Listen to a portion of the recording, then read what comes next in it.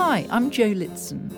Welcome to The Thinking Traveller, a series that draws on the passions, expertise and knowledge of Academy Travel's tour leaders to bring a wealth of insight to your travels, one topic at a time. Antarctica was the last continent to be colonised. This involved a race between nations for discovery and exploration. The harsh environment is not suitable for permanent settlements, so occupation has taken the form of research stations manned and run by different nations. As a result of the work of Australian explorer Sir Douglas Mawson, Australia claims 42% of the Antarctic territory. Dr. Estelle Lazer was the first archaeologist to work at the site associated with Mawson's Australian Antarctic expedition at Cape Denison on the Antarctic mainland. She's travelled to Antarctica 7 times, including 4 summers camping and working on the ice at Cape Denison. She also spent a summer working on sealing sites at Heard Island in the sub-Antarctic. Estelle has previously talked to The Thinking Traveller about her work in Pompeii, for which she's widely known. Her pioneering work in Antarctica is therefore perhaps unexpected. She joins us today to discuss Mawson's part in Antarctic exploration. Lovely to welcome you back to The Thinking Traveller, Estelle. Thank you. So, Sir Douglas Mawson, how much of a role did he play in Antarctic exploration? Douglas Mawson was an extremely important explorer, especially from Australia's perspective. He went down to Antarctica first in 1907 with Sir Ernest Shackleton on the Nimrod, and he and 2 others did a traverse where they went to look for the South Magnetic Pole.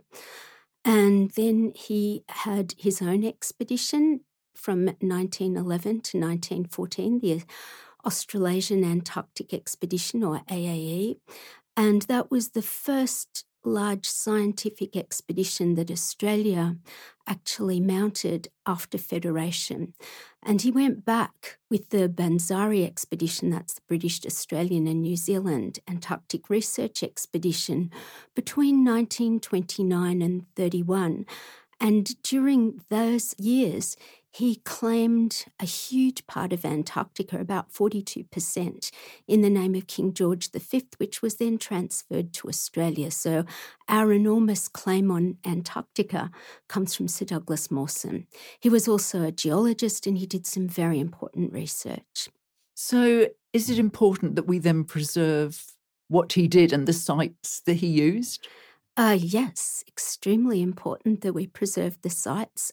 It's very important to bear in mind that even though it's not the very distant past, it's a very important part of human history because the last period of colonisation was this period. So Antarctica, the real push for colonisation, started at the end of the 19th century, and we have this period from about 1897 to 1917, which is seen, it's described as the so-called heroic era, and that's when they really started to explore and investigate the Antarctic continent, which they knew nothing about.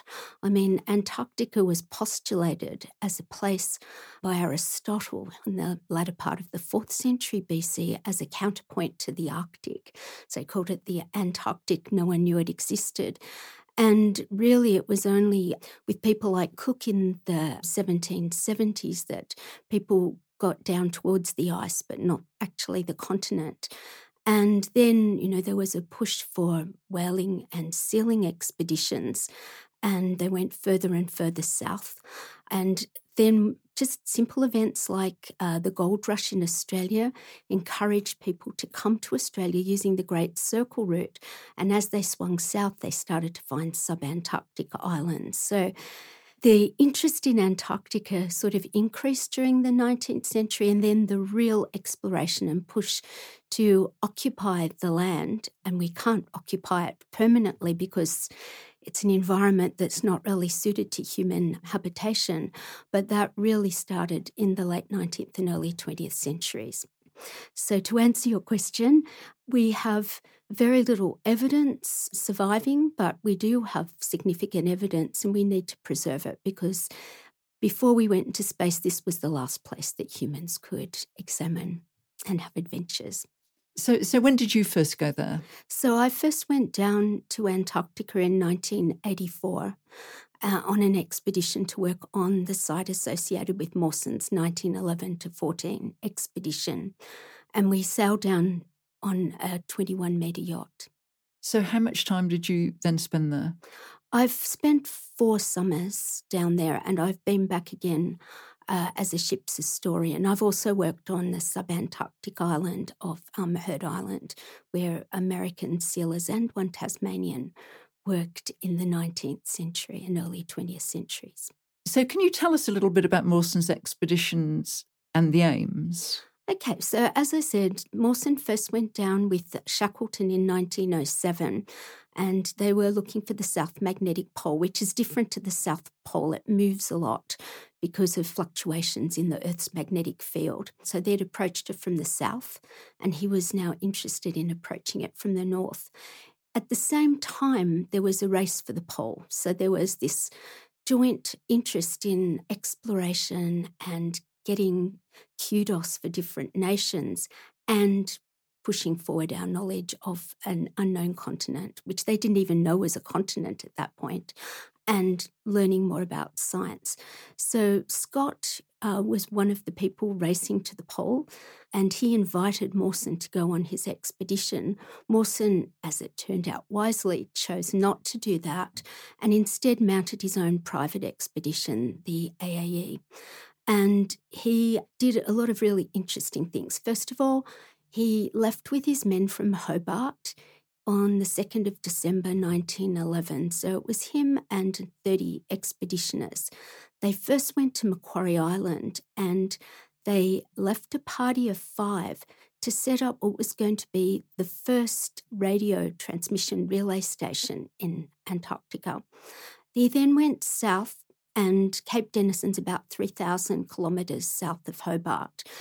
He went south to set up a station. They wanted to set up 3 bases. And for days they sailed past ice cliffs and couldn't land anywhere. And eventually they found a little opening and rocky promontories and a place they could land. So there was Boat Harbour and Cape Denison.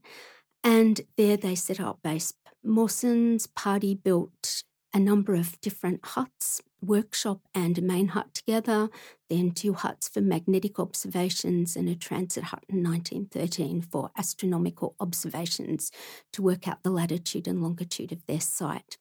His expedition was very successful in terms of they did a lot of science. They didn't know what the eastern part of Antarctica was like. They didn't know if it was a continent. They didn't know if it were just a series of little islands. So they did a lot of exploration in the summer. Various teams went sledging, so they either took Greenland Huskies or they man-hauled sledges. And Mawson went on a far eastern expedition with 2 men, Xavier Mertz and Belgrade Ninnis, who were both dog handlers. And they unfortunately had a lot of problems. So Ninnis fell down a crevasse with a number of the dogs and their food and died. And then Mawson, with much less food and dogs, continued on with Mertz. There's a lot of discussion about what happened. They certainly cooked and ate their dogs. And some scholars have suggested that the husky livers are very high in vitamin A and they got vitamin A poisoning. Not everyone agrees with this, but they both got very, very sick. And Ninnis eventually succumbed and died. Mawson cut his sledge in half and man-hauled his way back to Cape Denison. And he was really unwell, like terrible things happened. His hair fell out, soles of his feet separated from the rest of his foot, so he had to sort of bind them back together. And he got back to Cape Denison just in time to see the aurora departing. So they picked up the summerers. They'd been waiting for them. 6 men were left behind in a party to look for the missing Far Eastern sledging party. And when Mawson arrived back, he was in terrible state. And probably it was lucky he missed the boat because he probably wouldn't have survived the sea voyage. But they had a second unplanned year in Cape Denison and did a lot more work and a lot more research. And Mawson also, with the help of one of his expeditioners, wrote about his work in a book called Home of the Blizzard.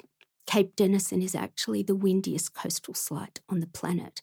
And his book's quite dour, and that's because he came back without his men. And from the time that he returned, he was dogged by suggestions that maybe he'd eaten his companions.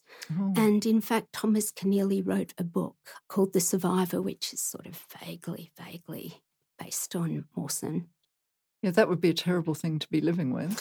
Yeah, it's an awful accusation. Nobody knows exactly what happened, but he's very detailed in his accounts of what did happen to his colleagues. So when you're going over there as an archaeologist now, what more are you looking for? I mean, a lot of this was detailed in history, wasn't it? So what are you now looking for? Yeah, so this expedition was incredibly well documented. So all the men kept diaries. Mawson on his team had a photographer, Frank Hurley, who turned out to be a very valuable asset.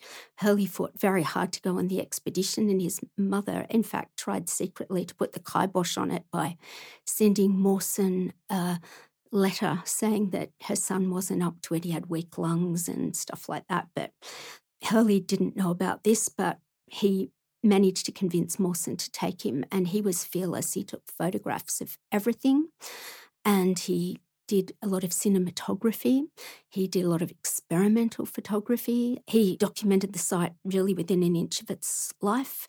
They wrote about everything. They published everything. And their books, there are several books that Mawson and expeditioners wrote about the journey. So you ask, why would you do archaeology? It's the recent past. What can you possibly learn? What people say they do and what they actually do is actually quite often very different. And certainly in this case, what we learn is sometimes things that perhaps the expeditioners didn't want us to know, and sometimes things that they just didn't think were worth documenting or they weren't that interesting. So we get a very different idea of the expedition and the expeditioners. And certainly we've learnt a great deal from doing the archaeology, not life-changing things, but little details. So, I mean, how much of the site has survived? I mean, has it been bashed around by the wind and the climate? Yeah, it's quite a difficult place to live and work. The hut was often in the winter covered in snow, which protected it. But little ice particles coming down on the katabatic winds, which come down off the ice cap, they blast out the soft grain of the wood. So the hut's quite worn down. And in the summer, we have freeze-thaw cycle, which doesn't do artefacts a world of good. So is climate change making any of it worse? Definitely, yeah. So, and it's definitely happening. The temperature's going up. So in 2010, part of the Mertz Glacier to the east of Cape Denison carved into a huge iceberg, which by the end of 2011 sort of jammed itself into Commonwealth Bay, which made it very difficult for conservation expeditions to go there. But just the increase in temperatures, yes, it's definitely putting artefacts at risk. So how do you work in those conditions? So what we've been doing, so there's work inside the huts and then outside the huts. So what's really interesting, as I said, the landscape's cultural. So one of the things that's really interesting to look at is the scatter of artefacts across the site. Because Cape Denison is so isolated, it's had relatively few visits since it was abandoned in 1914, and we can usually see evidence of those. The other sites, and I have to say it's one of the historical sites listed in the Antarctic Treaty list of historical sites. And there are only 6 huts that survive, and all the other ones have been largely visited and cleaned up. So this one retains a lot more of the original features of the expedition, so we can actually learn a lot more about the behaviour and the activities of the site. So doing archaeology is quite important there. So outside the huts, we did site surveys, so using electronic distance measuring devices, and sometimes just photographic surveys. So on the few days, and there are very few days of the year when it's not windy, on my first season we set up tapes, like measuring tapes, so that I could take photographs and actually measure exactly where they were.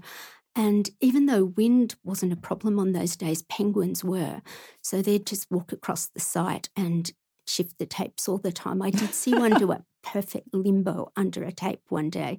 So that made it very difficult. So we stopped doing that. And mostly nowadays, of course, you can use GPS. It's very easy to do. Inside the huts, we did remove ice and snow. So Mawson's huts, they were filled with ice and snow, about 2/3. This workshop was fully filled in the main hut, mostly filled. The back third wasn't, the southern end. It had been cleaned out. The workshop was cleaned out in 1978. So what we did in the early excavation work was using just normal tools, which are percussive and can damage the artefacts. So we decided on a different approach. The ice and snow inside the huts, it's post-occupation sterile deposit, but very interesting to learn about the history of the huts post-occupation and the microclimate inside the hut, which is very important for preservation purposes, for conservation work.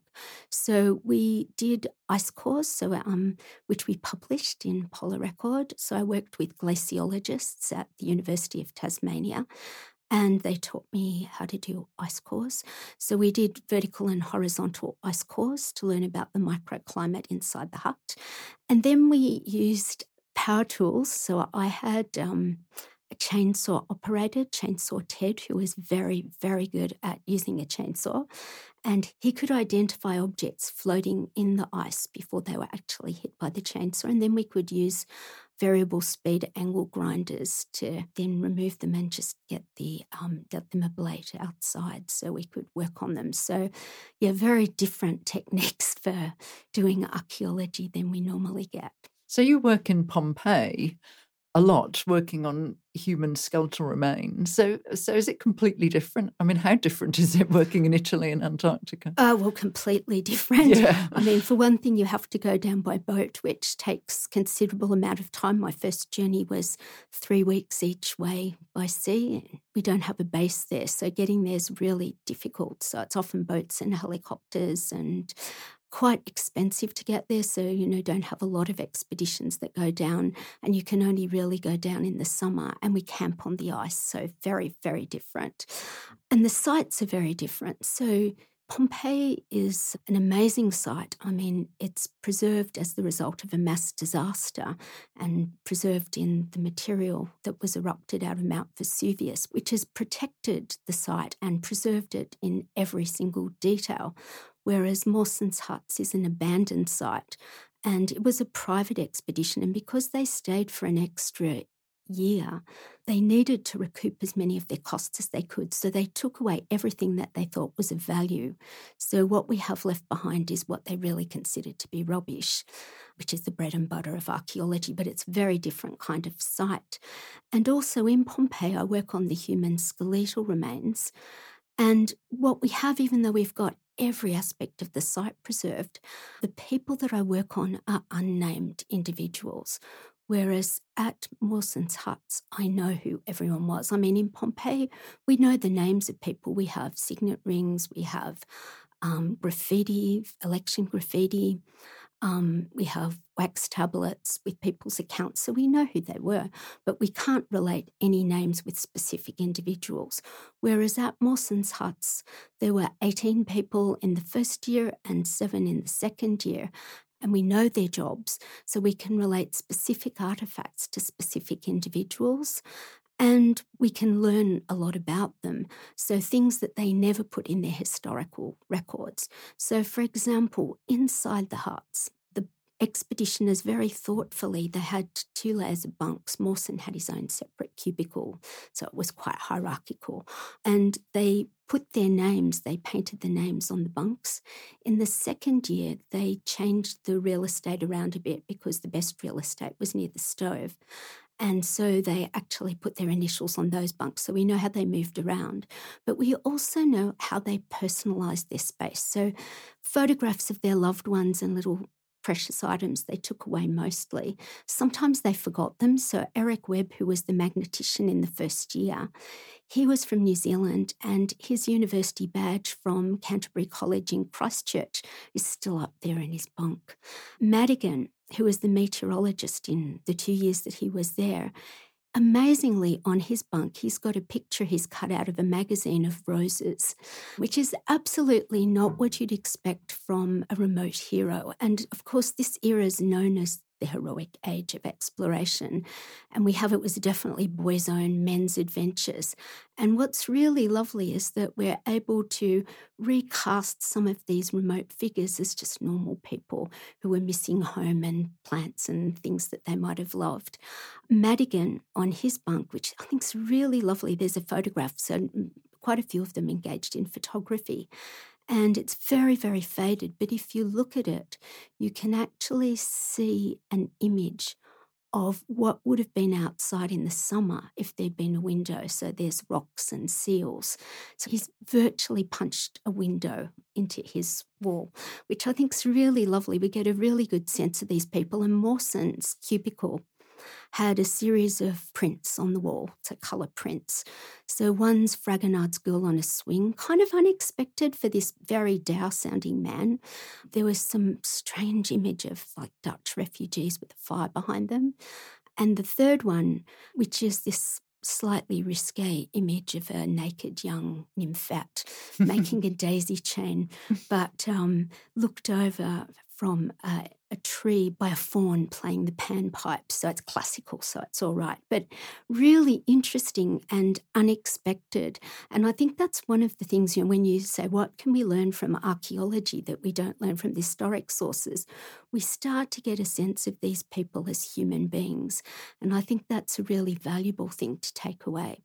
How did they cope mentally? Did they all survive the isolation, or did some of them struggle with it? They found ways to entertain themselves, and there were definitely tensions. I mean, we've got the diaries of a lot of the men, and you can imagine it would have been quite difficult. They're living incredibly close to each other. So, and that's one of the weird things, that you're in the least occupied part of the world. It's the place where you're going to have the least privacy ever in your life. And that's certainly what I've found when I've been down there too, because you're kind of forced to be very close with your colleagues. So they mostly coped okay, except in the second year. Mawson was horrified when he came back, and there were these 6 people on the search party for him, one of whom came from the boat. His name was Sidney Jeffries. And Mawson had actually rejected him as an expeditioner in the first year of the AAE. And he'd been very wise, as it transpired, because Jeffries did succumb to incredible mental illness. He was a wireless operator. One of the amazing things about this expedition was it was the first to use radio in Antarctica. And they had a little bit of success in 1912, but not a great deal, partly because the radio masts blew down. They re-erected them in 1913, and then they had much, much better capabilities and were able to relay messages throughout that year. Mawson sent to his fiancée, Paquita del Prat, saying, that he was in terrible shape and most of his hair had fallen out, and she was released from the engagement if she wanted to be, and she sent back a message saying, awaiting your hellish return. But Jeffries over time became increasingly unstable, and he was sending messages back going, everyone's insane except me. And eventually he was found out. They removed him. They had to really isolate. I mean, he needed to be extra isolated, and Bickerton took over the radio. But you can imagine being stuck there for a whole year with someone who's incredibly mentally unwell. I mean, he was put into asylum when he came back to Australia, so it was very problematic. He lost all interest in personal hygiene, and Mawson tried to encourage him to wash, because you can imagine, you can't underestimate how important it is to be a bit clean when you're stuck that close to other people. You can definitely still smell things in Antarctica. And so he even offered him a special space. So Frank Hurley had built a tiny little darkroom, like a broom cupboard really, which he offered Jeffries to do his ablutions, but there's no evidence he did that. The darkroom doesn't seem to have been used that much in the second year. And the darkroom is in fact another place where you get a very good sense of how the expeditioners worked. So Frank Hurley was a force of nature without a doubt. He used the darkroom to develop his prints, and he used cinefilm as well. And he had a little sloping desk, and he'd written in pencil very, very neatly above it, "Near enough is not good enough." He and Hunter, who were good friends, made a gaming wheel, which we found in there, called the Hunt Hoylett wheel. They called, Frank Hurley's nickname was Hoyle. And this was a gaming device. All expense was spared in the manufacture of this. It was just a piece of tin, which they'd stuck a piece of paper on either side and divided it up with numbers. And with this wheel, they managed to divest their fellow expeditioners of chocolates, candles, and eventually their underwear, till Mawson put a stop to it. Right. But the other thing that was done in the darkroom was devising entertainments, like little plays and operas and stuff. So they kept each other amused. They had a gramophone. They loved music. We actually found one of their records broken. It was the Kaiser Friedrich March, played by the Black Diamonds Band in London. Very interesting pre-World War I sort of choice of music. Maybe wouldn't have been so popular after World War I. Will you go back there? If I get a chance, I'd certainly go back in a heartbeat. Yeah. So you feel there's still a lot more to learn? Oh, yes, of course, huge amount. Every time we go there, we learn new things, because the snow ablates differentially each year. So things appear and disappear even within a season. So we've had like enormous seals appear, like one huge elephant seal carcass appeared right next to the hut. It was freeze-dried and then vanished. Only ever seen it once. And we track them, and we track the changes over time. And there's so many things still to discover. In 1997, on the ice cap about 6 kilometres away from the hut, a private expeditioner found a husky, one of Mawson's huskies, which had died. It was freeze-dried. We brought it down because the paws were blowing off. There was just one paw sort of some metres ahead of the others, and two completely vanished. And the doctor and I did a bit of an autopsy on the dog. So it had been severely wind-blown, its ears had blown off, but the eyes were still in the sockets. So what did it die of? Just old age? Or I don't think so. We could see some of the internal organs, so the heart and lungs and the intestines we could still see. Its teeth were very, very worn, down to the pulp cavity in some cases, because they're eating frozen ice and food. So that wears their teeth down, which does shorten their lives. It had huge muscle attachments because it was pulling heavy loads, and it had suffered a broken back leg. So there were 2 bits of bone were broken. They'd tried to heal, spurs had grown, but a bit of muscle had worked its way between them, so it couldn't heal. So the dog would have almost certainly had a limp, which might well have slowed it down. It was a male dog. So I don't think it died of old age, but certainly they worked very, very hard. And, there were a lot of stresses put on those dogs. That's been known that those working dogs didn't have long lives. And, of course, the ones that went on the sledging journey had particularly short lives. The ones that didn't fall in the crevasse were all eaten. Gee. So can you tell us about Mawson's huts in Tasmania? Yes. So very few people, I guess, will be lucky enough to go down to Antarctica. There are very few tourist expeditions down there, and you can't always land because the conditions don't always allow it. I think in 2013 it opened. It's a one-to-one replica of the hut. So they heritage carpenters who'd worked on the site studied photographs and plans. They imported from Finland the same materials, Baltic pine and Oregon, and they had it remade exactly the same. The configuration's the same, the rooms are the same. They've filled it with appropriate, some of the old material, just to give a sense. It's about 200 metres from where Mawson's party actually set off on their adventure. So at some point, people will be able to go. They're not at the moment, of course, because of COVID-19, but... down to Tasmania. To Tasmania, yeah. Yes, well, Tasmania has very strong links with Antarctica. A lot of voyages, the harbour's perfect. It's a deep and protected and huge harbour. So sealing and whaling went there. A lot of the early expeditions from the 19th and early 20th century went down there. So there are a lot of links. For example, Roald Amundsen, who was the first down to the South Pole, when he returned, he went into Hobart on the 8th of March 1912, went to the GPO and sent a telegraph to the King of Norway to say he'd been successful. And because he didn't want anyone to know about his successful trip down to the pole, before the King of Norway found out, he actually forced his men to stay on the boat for 3 days until it became public. So Tasmania and Hobart in particular have huge links with Antarctica. They're the gateway to the south. So if you have any interest in Antarctica, there's so many links there. The Australian Antarctic Division's at Kingston near Hobart, and they still have their expeditions from there. They still leave. And up until a few years ago, they still would have their expeditions departing like they did in the past with brass bands and streamers. So it's a long tradition there. Fantastic. Thanks so much for your time. It's a pleasure. That concludes today's episode for The Thinking Traveller, a series brought to you by Academy Travel. To stay up to date with the latest conversations in this series, you can subscribe at Apple Podcasts, Google Podcasts, or wherever you source your shows. For more information on Academy Travel's tour programme, to read other interesting articles written by their expert tour leaders, or to catch up with them in person at a public event around Australia, visit academytravel.com.au. Until next time, I'm Jo Litson. Thank you for your company.